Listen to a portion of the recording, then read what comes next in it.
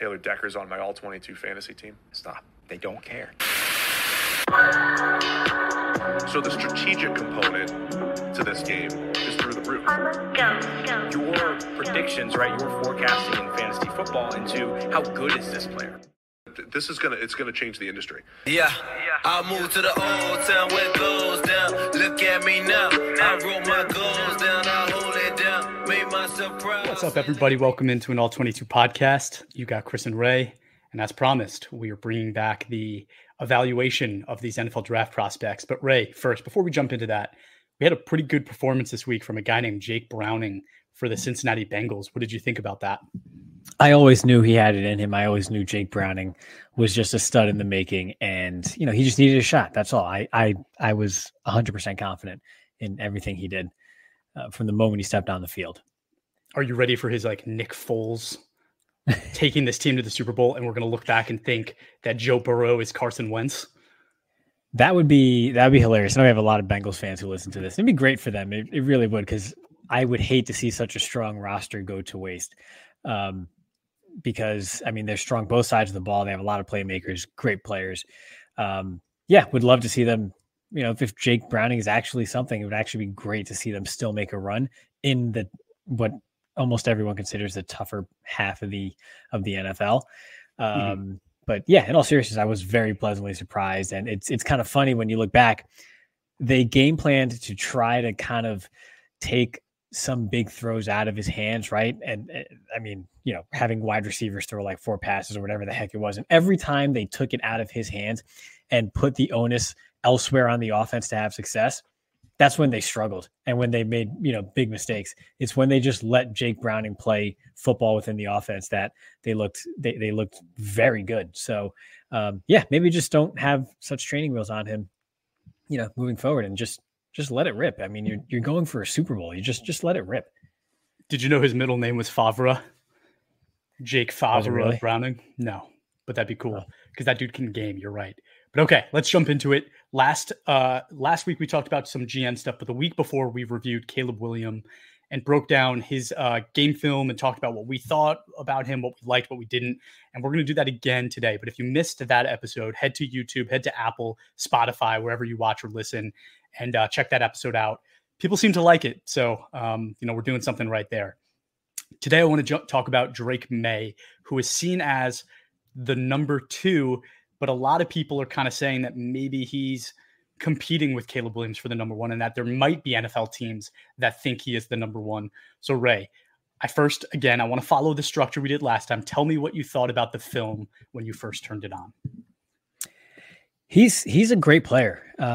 And just from watching, how is he playing football, right? Right off the bat, he can let it rip. He's decisive. He's accurate. He throws with good zip. And when he's on the move, he throws with great velocity and accuracy, particularly to his throwing side to the right. But you have an athletic, good runner who has good pre and post snap recognition, very good deep ball placement. And again, is decisive, accurate, and can let it rip. So the film is fun to watch, and it does show a very good quarterback and a very adept just football player as a whole, who is totally comfortable in many different situations that are just placed on a quarterback pre and post snap. Okay. All right. Well, so I'm gonna give a slightly different opinion. I was scouring YouTube for Drake Maye, right? Trying to find highlights, going through different videos. And I'll tell you, there was a video of all of his top passes from this past year. It's 15 minutes long. I was 2 minutes in, and I don't think there was a single throw that really made me say, wow. Wow, that was special, right? It was all good. Like you said, really good quarterback, good throwing ability, all the good things that you want. Nothing wowed me. So I was a little surprised by that. And I will say, going into this exercise, he is, from what I was hearing from the outside, a quarterback that I would like, right? He has the build. He's kind of, pocket passer, but, a little bit of running ability, strong arm, plays through structure. And I watched it, and I didn't see it as much as I thought I would. I will say he's not a Chris Lombardi quarterback. He's good. He's a really good quarterback. I don't think I ended up at a place where I'm like, wow, that's a guy that I really like. And there's only been a few of those in the last few years, right? Like CJ Stroud was that for me last year, where I turned on his tape, people were not that high on him. And I was like, wow, this is a really good quarterback. He's one of my guys. And there's been a few of those, Burrow being another one, right? And that's, some of them are obvious, but I liked a few things, right? So just like high level, right? He looked really good in rhythm. He looked like he played really well in structure. He did have a lot of time to throw on most plays that I saw, right? Like where he's making good plays, he has a lot of time to throw the football. I don't know if you noticed this, when you go through like the highlights again, you see like these like 50-yard passes that he throws, and that's why they're putting them on highlight tapes. But a lot of them were underthrown, where the receiver has to slow down to catch the ball, make a nice play. And you're saying to yourself, like in All-22, it's probably a negatively or average graded throw. Like it's not a big time throw. It's okay. So I thought that was interesting. And actually that part of his game reminded me a little bit of Tua. He has a way stronger arm, but Tua, you see like Tyreek Hill break down the field for these deep passes, and he always has to stop to catch it, right? Or he slows down and comes back and catches it. I saw a lot of that. I know the feeling, Tyreek. But then five plays later, I'll see him hit a guy further downfield perfectly in stride, right? So a little bit of inconsistency there. And then 3.5 minutes into this one video, I finally saw my first play that I was like, wow, that was pretty cool. And it was the play where he kind of scrambles out. He's getting pressure in his face, scrambles out left, and he has to throw the ball left-handed like 15 yards into the end zone for a touchdown. And like you see him like going like, that was my left hand. That was pretty cool. But there isn't a lot of that on his tape. There isn't totally translates. That totally translates. It doesn't. With it your doesn't. opposite hand. Yeah. But we just watched Caleb Williams, where every other play you're going, damn, that was special, right? And I'm watching Drake Maye, and there wasn't a ton of that. And I think that's the first thing that jumped out to me when I watched the film. Yeah, we started from the very top, or at least what many people consider to be the very top of the heap there with Caleb Williams. And so I also, if we're going to go just right into it, you kind of came in spitting hot there. I did notice not a lot, but several underthrown deep passes as well. And in kind of, again, scouring and, I found a couple All-22 films sort of off the back of a truck. But a lot of that, some people that I've seen kind of attributed that to Maye either holding on to the ball too long and not seeing something right away, where I thought it was actually kind of the opposite. I thought sometimes his mind played faster than his feet. Or rather his feet played faster than his mind, because he has a bit of a propensity, I've noticed, to when his first read or first two reads aren't there, right? Depending on whether he's going half field or as opposed to deep to short or something. When he resets, he will just dart to the right.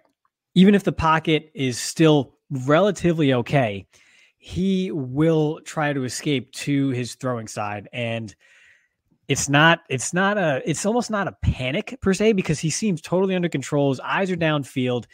He's not frantic, but he sometimes invites some pressure that way. And one throw in particular, I believe it was against Minnesota. It was like a 60-yard pass down to the 2-yard line. It was a busted coverage. His first read was a go route one-on-one on the sideline to his left. And he kind of waited for that to develop. It wasn't there. And then when it came time for him to now sort of recalibrate and progress further, he darted to the right almost instinctively, and then realized, oh, look at this wide open guy downfield. I have time here, and then I'm going to make the throw. Whereas if he was a bit more sort of composed or in control in the pocket there and simply just went from 1 to 2 to 3, he could have stood in there, hit that deep post earlier, would have been in stride because he wouldn't have been at that point now rushing to just get the ball off, and had hit the receiver in stride for a touchdown. Ultimately, it didn't matter, right? I mean, it was down to the 2-yard line. It was still a big play because it was such busted coverage. But it's not necessarily that he progressed slowly. It's that he has sometimes this sort of, his internal clock is almost like a tenth of a second too quick, which is normally, it's the opposite. It's the inverse when you're talking about quarterbacks going into the league. They need to speed up their clock.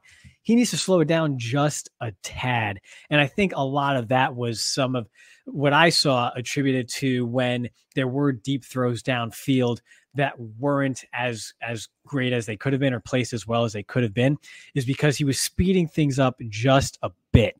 And that's why I noticed too, especially when he was throwing on the run, and he had some of his best throws when he was rolling out to the sideline and then throwing, 25, 30 yards downfield. He wasn't rushing. That was just sort of part of his game. And he was just totally comfortable there. And so I think it's just a matter of just being comfortable and not, I know I harp on like, oh, panicky quarterbacks in the pocket, and he's not that. It's just, he's just a tick too quick.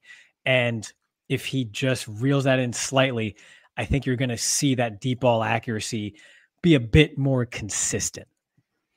So I did go right for it, but it was like my first impression. What you just talked about was not my first impression, but I had the same notes. So I'm just gonna roll with it, right? So I saw a lot of that like first read in rhythm throws looked great, but then it's when that's not open, what does he do? And a lot of times he does just kind of choose to take off and run. And like I was thinking, like, do I knock him on that? Do I not? Like, I want to see him go through his progression more, but a lot of the times he did run, it worked out really well for him. Like he'd be 15 yards downfield. He'd make a good play out of it. So like, it's not necessarily a negative thing because maybe he's, like you said, he's processing really quick and he sees that there's an opportunity and he just takes it. But when I saw him actually sit and go through his progression, he did it well. Like he's capable of doing it. He just didn't do it enough for my liking, right? Like I don't want to see you go first read run because that's very college, like doesn't work as well in the NFL. And, you talked about it a little bit too. Just like you said, he's a good runner. I think he's a good college runner. I don't think he's a good NFL runner. Like, I think that it's interesting, like his pocket presence, his feet, he's solid, he's rhythmic on designed plays, but like his drop back seemed to me like a little bit almost like robotic. Like it's almost like he's not like heavy footed, but it's like, it's just not smooth. It's not athletic. Like he is an athlete, obviously, but like it didn't come off as like this super athletic guy. Like it looked a little robotic to me. I think he needs to play a little lighter on his feet, just a little bit with like a little bit more swag. Like I don't know if he has that to his game, but it was better than expected in terms of like kind of what he brings to the table. Like thinking that that's a value add of his game is this like, okay, take off and run, and he's really good at noticing when he should do it. It's probably a positive thing. But I'd like to see him play a little looser, kind of to your point, a little more relaxed. I think that would be beneficial to him. But then just kind of taking this back to the throwing aspect of his game, right? The most important things about his arm, right? Last week I talked about Caleb Williams having that like little flick of the wrist throw.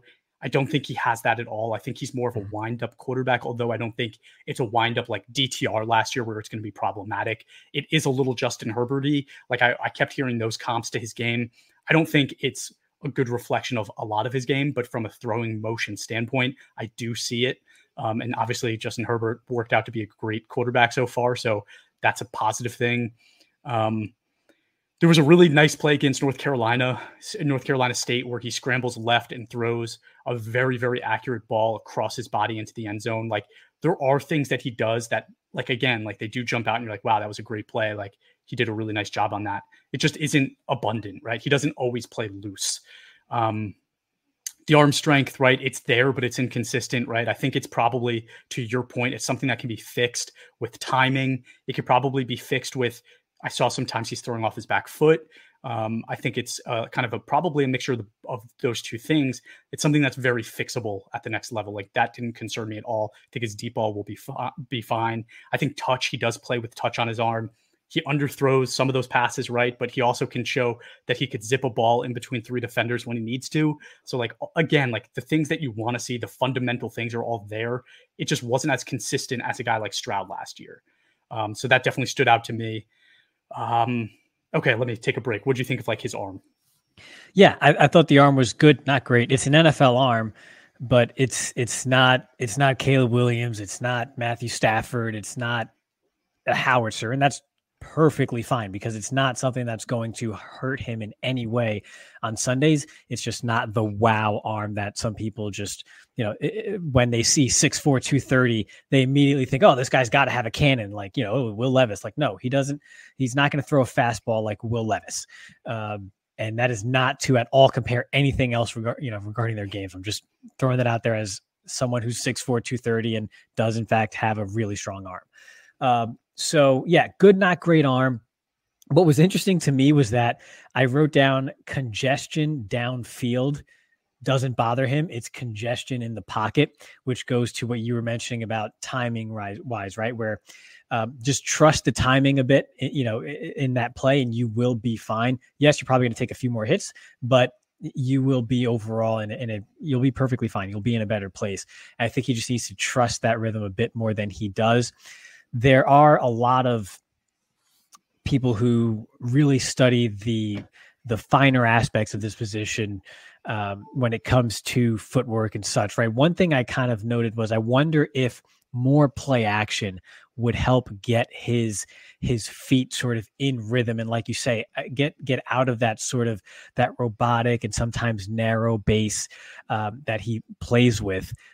This guy did not work out in the pros, obviously, but that is something I noticed with Christian Hackenberg when he was in college, for example, was that sometimes just running play action just so that his feet could get moving and in motion and in rhythm just made the timing of everything so much smoother, and just he played at a much better pace as a result. I do wonder if that's something that could maybe help Drake Maye in this instance as well. Because like we said, it's not something bad, right? But you do kind of see it's when he's in shotgun and he's kind of going through those progression and he's left to his own volition, so to speak, right? Where he's like, man, I've been here quite a while. It's time to go.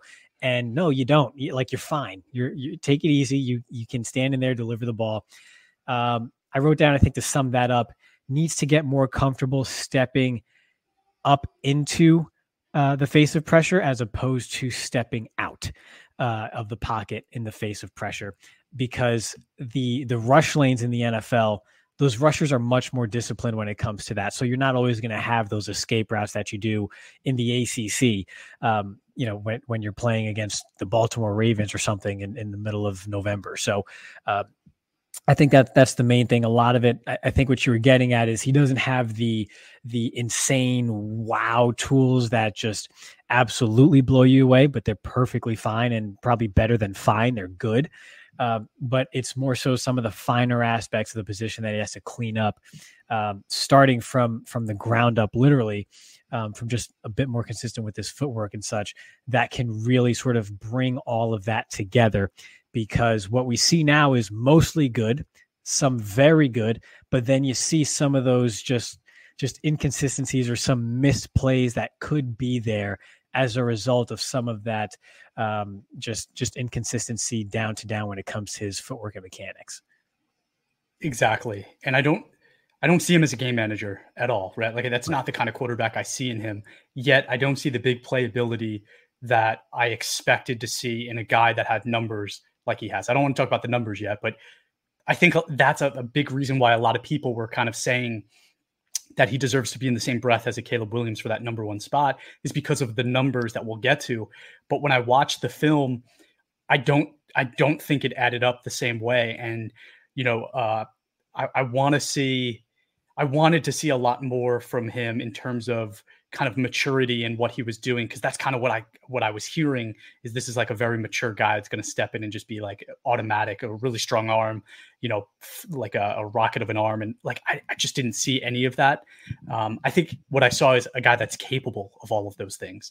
And it's funny because like Justin Herbert 4 years ago, right? Like, again, I don't think they're really that comparable, but that's what I keep hearing. So I'm just going to go with it. Like, he stayed in school for his fourth year when he could have come out in his third and been the number one overall pick. I think it says a lot about what Justin was as kind of like knowing what he needed to improve on so that he could be the best NFL player that he could be. I'm going to just kind of go out on a limb here and say something that a lot of people probably would say it's stupid because he's going to go second overall and make a ton of money. But like, if this kid stayed in school, I think a lot of those things, right? Like the timing, throwing accurately with his deep ball, playing in structure more, like those are all the things that come with experience, right? Like those are things that take time to develop. And I wish that this is a prospect that said, you know what, I'm not ready yet. Like I could be good enough to go and do well in the NFL and maybe be a good quarterback, But I do worry about a guy like this going to the wrong team and the situation's not great and he struggles because they're not patient enough to give him the time and resources to be successful. I think that's with any prospect, right? You're going to have those concerns, but especially with a guy with only 2 years of starting experience in college. One other thing I saw in film that I thought was kind of cool, he definitely has this little bit of quiet confidence to him where, after some of those big runs when he's sliding and he makes a smart play, he has a little bit of flash where he'll point for the first down and do things like that. Like you can almost see he's like the kid in class, in gym class that is really good in science and really good in math. And you think he's not that athletic. And then he shows up and it's like, oh shoot, he just hit 2 home runs in wiffle ball. It's like, all right, no, this kid can game. And he kind of does the shush around the bases because he knows he's good, but nobody else thinks it. He kind of has that to his game and I kind of like it. And I have a comp for it later. I'm not going to talk about it yet, but that's kind of in summary what I thought of the film. Yeah, and I think one thing I noticed before we even get back to some player comps too, and some of the more intangible things related to him was, if you watch the very first game of 2023, so we had a new offensive coordinator heading into this season. I believe it was Chip Lindsey, who was hired to call plays there at North Carolina. So week 1, I noticed a lot of quick release. I think what you were saying right at the start of this, right? Get the ball out quick, some wide receiver screens, quick hitches, things of that nature. Just quick read the leverage and then everybody hitch, and whoever's got the inside, you just take it, right? And then later in the season is when you started to see more of an open and deeper playbook, and we saw Maye progress with those concepts and kind of grow as the playbook did, which to me was very encouraging. So that tells me he's picking things up quickly, right? It's, it just took maybe a bit of time to kind of get some familiarity with a new offense and such, but by October onward, I mean, he's completely in command and is just running with it. And the not training wheels, because this was an upper class quarterback, but the playbook is wide open, right? You can call whatever you want, and he's got it. He's in command. So that is one thing that I was encouraged by. That kind of reassured me a little bit of, okay, I did see a lot of quick stuff right at first, but timing wise, that kind of makes sense when you look at new offensive coordinator. They're going to play things safe. I think they opened up against South Carolina, so that's a game where you don't want to make a mistake just because players are unfamiliar with the playbook, right? Not everyone's where they're supposed to be. The timing's not quite right. You have a big turnover. You lose a rivalry game like that. Nobody wants to open the season like that, right? So they kind of played it a little bit safe early on. It's not as if they had the ability to tinker with, a pay game opponent, if you will, from a lower end division and progress from there. So I kind of understand the progression there, and that was also a bit reassuring. So I don't know if you want me to go right into then some player comps, because I think we all see it, right? Everybody watching this video, they do see the Justin Herbert comp, and physically, sure, they look it, and there are some similarities, but I kind of had 2 other names that came to mind. Let's save it. And yeah, save it. Okay, save it. Save it, because we have to do the numbers. 2 other right? names. 2 other names. Pause it there. Let's go into the numbers, because we can't wait to get yelled at for that. Yeah. Yeah, I'm going to yell at you. But the numbers, right? Let's go into the level of competition first. So, being where he was, watching some of the highlight tapes, it's like some of the plays are against Appalachian State. They're against Campbell. They're against some of these lesser teams, Syracuse. But he does play South Carolina, does play Clemson. So I can't really knock him too much. But I would say that I think some of his success, right, this year, those weren't really the best teams. I think that the level of competition this year was a little below average for talking about the top prospect and how well he did with the numbers. But again, people were excited about him. And I think making a lot of the comps, making a lot of the conversation against Caleb Williams, because of the numbers. He was number 1 in big time throw rate with 34, which is insane. But he only had 10 turnover-worthy plays, which is a really solid number. It's less than Caleb Williams, and it's actually down from last year, which was 16. So again, another very positive thing. He's not a highly turnover-prone player. His 11 average depth of target is very good, and it was also consistent for all 3 years. It was over 10.5 all 3 years, which is extremely solid. Again, 11, perfectly acceptable. It's what you want. And then his time to throw, 2.79. That's what you were talking about before watching the film. You see him try to get the ball out of his hand really fast. He's hitting his first read a lot. There's some screenplays in there. So you kind of see that in his tape. And I think part of the reason it's so low is because he's not really going to his second and third reads as often as I would like. So I actually think that that number isn't a perfect representation of a player like Tua, who is actually getting the ball out of his hand in 2.5 seconds because he's going 1, 2, 3, and the ball's getting out. I don't know if that's really the strength that that number suggests. Then pressure to sack rate 20%, which is actually very high. So you kind of talked about that, right? His panic button. It's not necessarily panic, but he should be stepping into the pocket, not necessarily trying to escape into pressure and getting himself into a bad situation.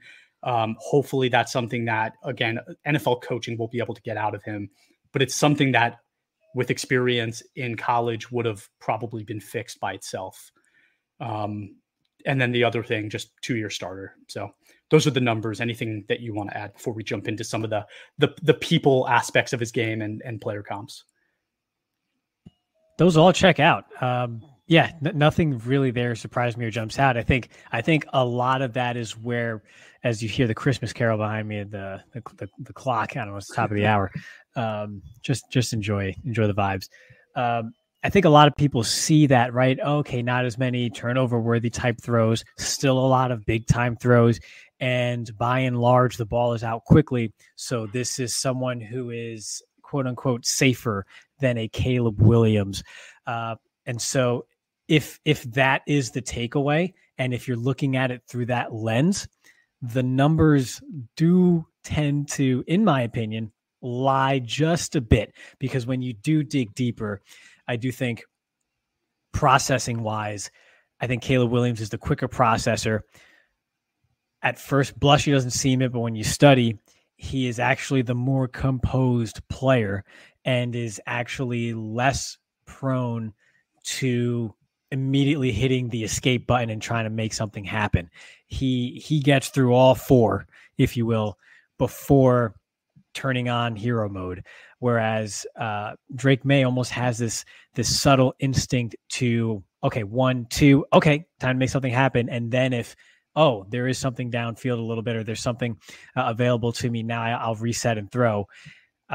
Because again, his feet move a little bit faster than his eyes sometimes, and that's what kind of gets him into a little bit of trouble.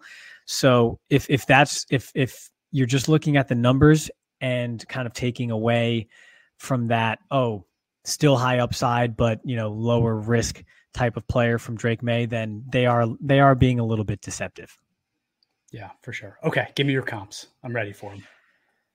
So the first comp, and it was, I can't take full credit for it because he said this before the start of the season, actually, but Daniel Jeremiah said Carson Palmer.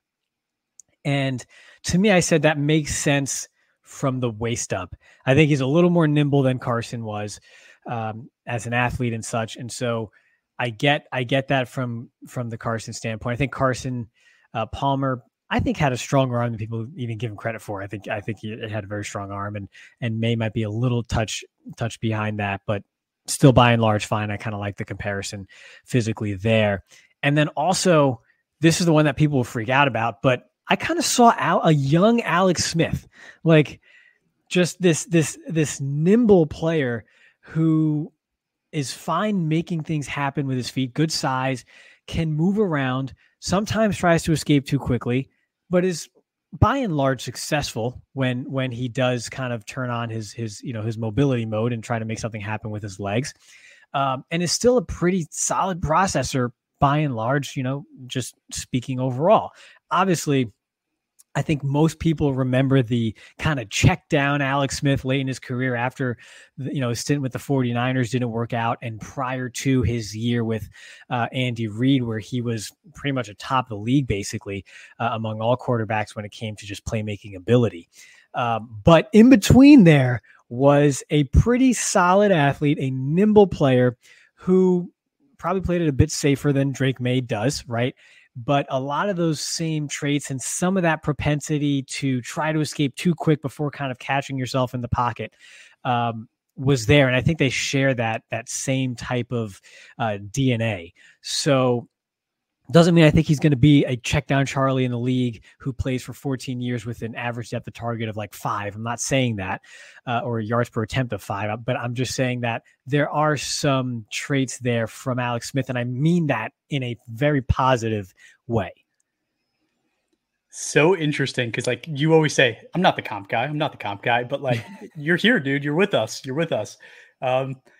It's funny also because I see what you're saying, but I went in definitely a different direction with my comp because I think that his athletic ability is slightly overrated on the film. I don't think it's as smooth as some of the guys that you like, Alex Smith. But we also kind of picked players in the same time frame. And what I'm hearing, just being a New York guy, is like Giants fans are really excited about Drake Maye. He reminds me so much of Eli Manning. It's insane. And I think people Manning will has hear cement that. Feet. I think people will hear that and go, how could you compare him to a Hall of Famer? And no offense, Giants fans, but like a Hall of Famer.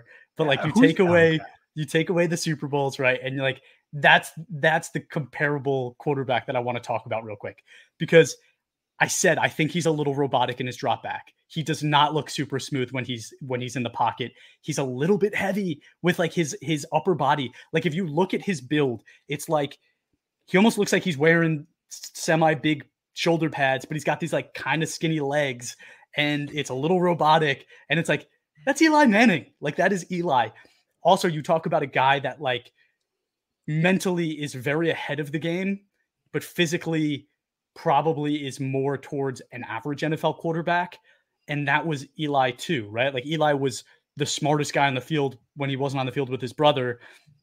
But physically he wasn't really this amazing specimen. I see a lot of that in Drake Maye. And also with Eli, I saw a quarterback that underthrew some passes sometimes, right? Like he wasn't automatically hitting every single throw that he tried to make. Like that wasn't Eli Manning. And there were years where Eli was a very average NFL quarterback, right? But he also showed that he could be one of the best quarterbacks in the NFL and lead his team to a Super Bowl. And I see that in Drake Maye too. Like it's weird because it's more about just like, it's not just about his game. It's about like how I kind of saw his persona. Like it was very Eli, right? Like smart processor, misses some throws, but has the ability to do it, but isn't like physically super gifted, seems really smart. The way he kind of lumbers through certain things, but is like athletic at the same time and will like sneakily scramble, but then also has this weird confidence about him where he'll like show off a little bit. And it's like all of those things to me like are like, wow, that was Eli Manning from 10 years ago. So it was like, it's a comp that I didn't expect myself to make, but it made it very obvious to me why a lot of Giants fans probably subconsciously like Drake Maye, because they watch him and they go like, a lot of those things are very Eli Manning.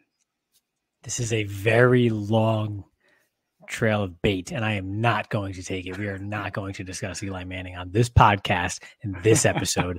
That is not going to happen. But you gotta give me something else, because from the lower half, he's way more. Even if you think he's slightly robotic, you got much more of an athlete than Eli Manning. You got to compare it to the times, right? Like, yes, Eli was never like a mobile quarterback, but like Drake Maye in today's NFL, is he a mobile quarterback in today's NFL compared to the other guys out there? Sure. What would he be, the 20th most athletic quarterback out there? Eli was probably 25th, right? No, like, he was like, not. No, he was at not. the time. Eli was like at the 64th, and that's only because like two teams carried 3, and one of them was Drew Bledsoe or something. You got to talk about the 32 starters, right? Like that's what I'm talking about. Anyway, I see a lot of things there, but yeah, you could bash Eli if you want to. I'm not going to do it because I like Eli. But do what you need to do. I like him too. I always watch ESPN2 broadcasts of Monday Night Football instead because it's great. But yeah, we're not doing that here. We're not doing that here. I think big picture, I get what you're saying. I get what you're saying, and a lot of that makes sense. But that's not Eli. And I'm not going any further into that. I like it better than your Alex Smith comp. That wasn't great. I got the Carson Palmer one. I was like, all right, Carson Palmer. But I think Carson Palmer was a better deep ball thrower. And that's kind of why I shied away from that. Like Eli, I saw inconsistency in Eli. Palmer was a little bit more of a sure thing. I mean, Eli went number 1 overall, right? And that's like kind of like he was this incomplete quarterback with a Manning name, but he went number 1 overall because the intangibles were there, right? And like I see a lot of that. His last name was Manning.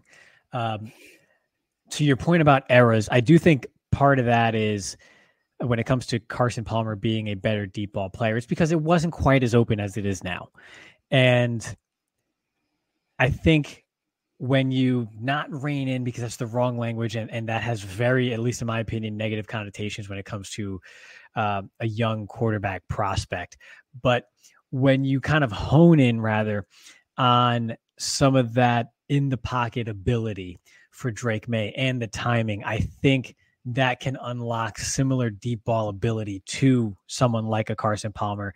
So in other words, the difference between them two coming out of college, right, at their respective times, I think is more so a byproduct of the current game and just passing concepts in 2023 as opposed to 2003, where it was a bit more, you are going to stand in the pocket. You're not going to be quite as, wide open with what you do as far as using every inch of the field horizontally and almost turning it somewhat into a basketball game. So I think that's where I can explain the difference when it comes to some deep ball ability between someone like Carson Palmer and Drake Maye when they were both prospects coming into the league. So it's not necessarily a physical deficiency. I think that's just the long and short of it. It's not a physical deficiency just because he's not the 10 out of 10 arm that you see from some other guys who, again, you just assume because they're 6'4", 230 that he's got to have it. Sure. He can still make all the throws. He is capable of making all the throws.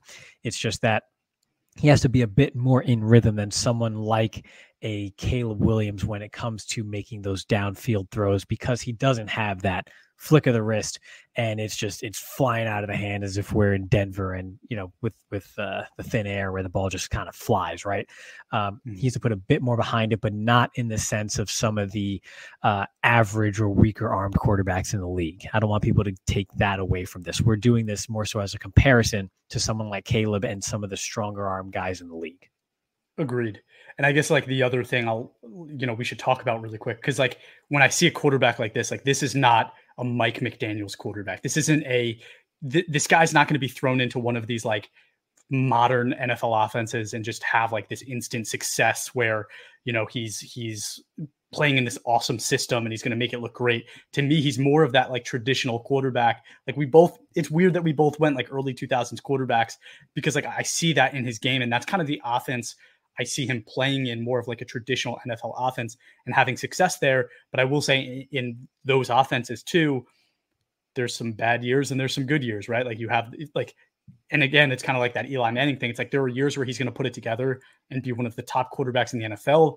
But I think on the average, I don't see that with him. And I guess like in summary too, for me, like this isn't more of a quarterback to me where I'm saying, I don't think he's a lock to be a great NFL football player.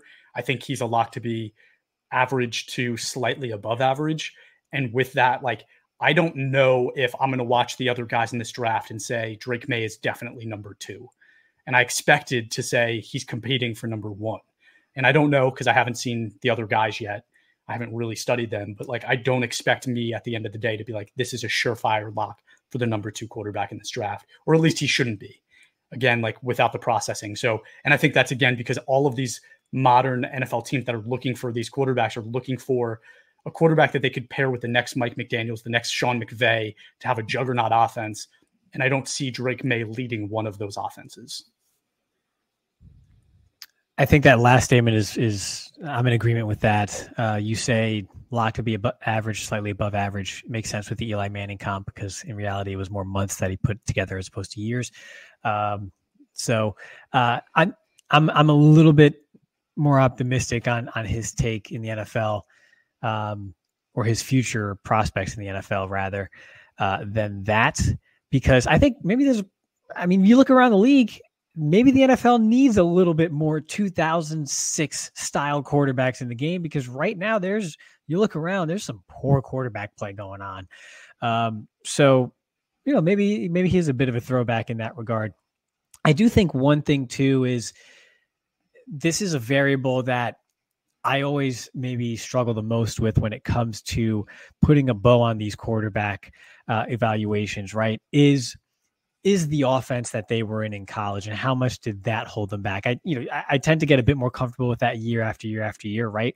But one of the reasons I wasn't sold on Justin Herbert coming in hindsight was because that offense just did him absolutely no favors when he was at Oregon, and it held him back. And so when studying that, I was like, what do I do with this? This is absolutely not. Why was everyone talking about this guy as the number one guy? No brainer heading into this past season. It just wasn't there on tape. It wasn't.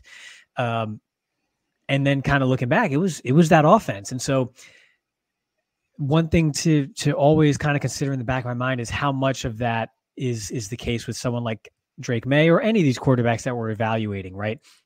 And when they are in a pro system, we talk about all the other factors that go into their success.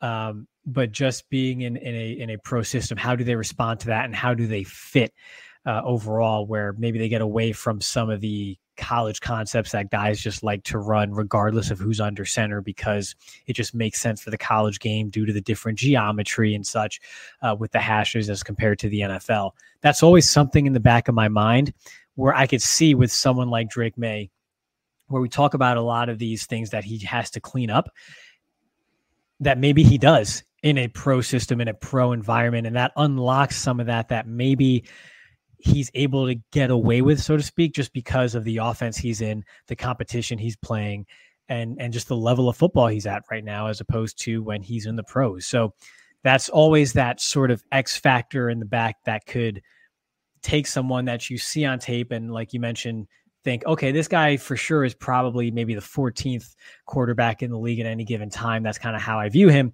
to where he gets into that system and all of a sudden he's a top 8 guy. That's just one thing where anybody who can sit here on YouTube or on a podcast or wherever and tell you for sure how someone is going to respond to that change in environment, they're lying to you. You could have an idea, a hunch, and there are certainly guys who are much better at it than me, but no one knows for sure. And I can see that as a possibility here when I watch Drake Maye. Okay. And dude, 100%, if we could get 10 2006 quarterbacks into today's NFL, it would be a lot better of an NFL than it is right now.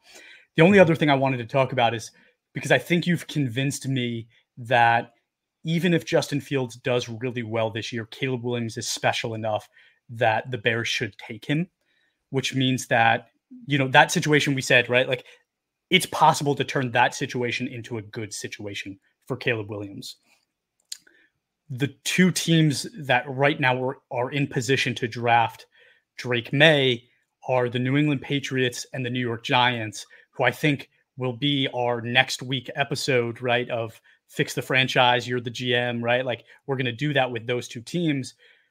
Those are not nearly as easy to fix situations in my mind as the Chicago Bears, right? So like, that's, I think, going into kind of what I'm talking about a little bit. And it's like, I'm not judging him as a prospect and what I see on film on where he's going to go, but it is okay, are we going to see a few bad years and then one good year, because these teams are really not in a great place and it's going to take them a long time to make it a great place? I don't necessarily know if I feel that way about the Giants, but there are things that are going to stop him from being successful immediately on the Giants. So I think that goes into it, and something we probably need to discuss, whether we do that now or on the next podcast. I could go either way, but what do you think about that?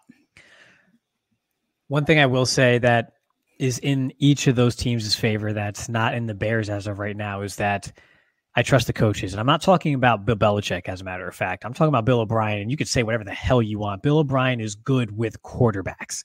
And so I trust someone like that who has a system and plan in place. Those are the two key words we mentioned during the or the Bears episode, rather, that are of utmost importance when you're looking for your franchise quarterback, right? Is a system and a plan. And I think for both Dable and at least offensively with Bill O'Brien, we'll see if he's still even there. I think that's in place right now in both of those organizations. They have a ton of other problems that really need to be resolved, and they're pretty deep problems that we're not sure could get done in an offseason, right? But they at least have that going for them as we sit here today. We'll see how things shake out, but we could probably discuss that more on the next episode and leave that as a bit of a teaser. But at least they have that going for them. They have step one right now. Belichick retires or something, then who knows? The whole thing changes, right? But as of today, they at least have a coach and a plan in place for any quarterback that steps into that situation. So I'm thinking you're saying the same thing about the Giants and Brian Dable.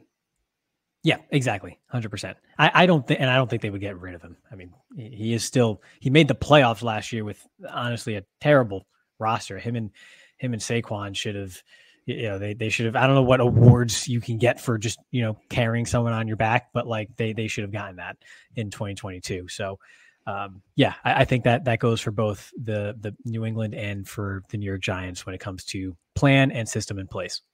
Cool. All right. Let's leave that as the teaser then. We'll talk about that next week. But thank you everyone for tuning in. If you haven't yet, give us a follow give us a follow on Twitter, Instagram, Facebook, and TikTok at All-22_PFF, and leave us a review wherever you watch or listen to your podcasts.